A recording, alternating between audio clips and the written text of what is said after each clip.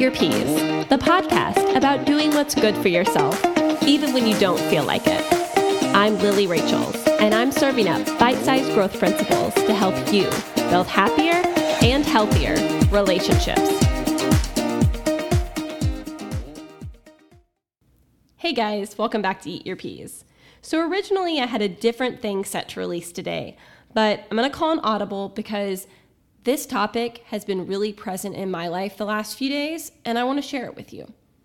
So today I want to talk about asking for help and how it's important to be able to ask for help within your relationships. So for the purpose of this episode, I'm not talking about asking your friends or someone you know to come do free things for you.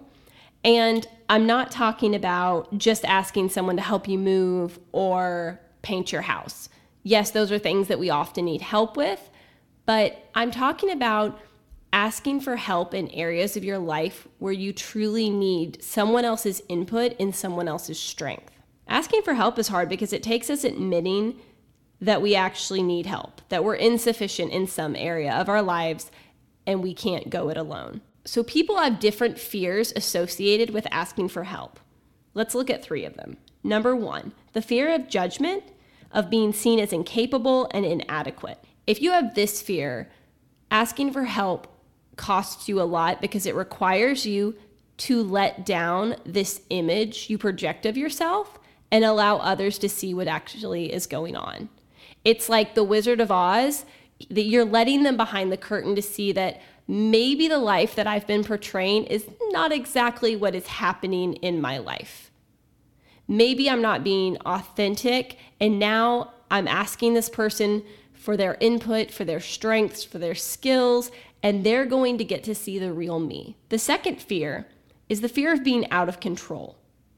So if you're someone that likes to not just control the narrative, but just control your life because it makes you feel safe and because you're afraid if you let someone else tamper with it, things are going to go wrong, asking for help is a big deal because it requires us to loosen our grip and allow others to have input. We have to decide that other people are capable, therefore they can contribute to our lives. And then the third fear, the fear of being used or manipulated if I reach out to another person. So guys, this one hits hard with me. It's that fear that if I ask you to do something for me, or if I ask your input and I take up some of your time, you're going to make me feel guilty, or you're going to expect something from me in return, that I'm going to owe you in some way. So where do these fears come from? You can trace it back to your family of origin and the way you grew up. So for me, I held this belief as a child that I needed to be self-sufficient, because if I was independent and took care of myself, it would make me safe and I would not be a burden to anyone around me. Now, here's the thing about beliefs that we hold from our childhood. There does not have to be factual evidence to support our belief. Our belief is formed by the way we perceive things. So if 3 people witness the same thing, you will get 3 different stories because our perception clouds reality. So for me, whether or not those beliefs are supported by the way I grew up and by my childhood, they are my beliefs because they were very real to me at a very developmentally vulnerable time.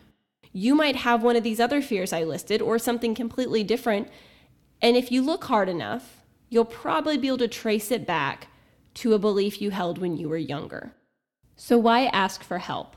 Number 1, it builds intimacy with the person that we're asking. When we ask someone else to help us, we're being vulnerable and we have to be transparent and honest and open ourselves up so that another person can see who we truly are. We get to show them who we are on the inside and not just this perception that we try to put out into the world. Number 2, we allow others to utilize their strengths. This not only helps them build confidence, but when you help another person, your brain releases oxytocin and other feel-good endorphins. You literally can get a high from helping people, which I think is one of the most amazing things about being a human being on this planet. So when you ask someone else to help you, you're giving them that opportunity to show up and use the things that make them who they are. And last, number 3, when we ask another person to help us, we get to let go of those fears and work through those nasty byproducts that can come along with fear. So at the beginning, I said I didn't like to ask for help because I felt like I would owe someone something and it would take away my independence. And having that strong ideal for independence can often create a byproduct of pride in my life because I have this go it alone mentality. I can take care of myself. But when I ask someone else to help me, I can work through that fear I have and I can let go of those nasty habits that form as a result of me living in my fear. I hope you'll try it this week. Ask yourself, where in my life could I use a friend's support? Why is it hard for me to ask for help? Where is that rooted in? What would I gain with this person if I did ask for help? And remember, you're not asking anyone to give away their craft for free or to do things for you. You're asking someone to give you support in an area of your life that you can't go it alone. Don't forget to eat your peas this week. See you on Tuesday.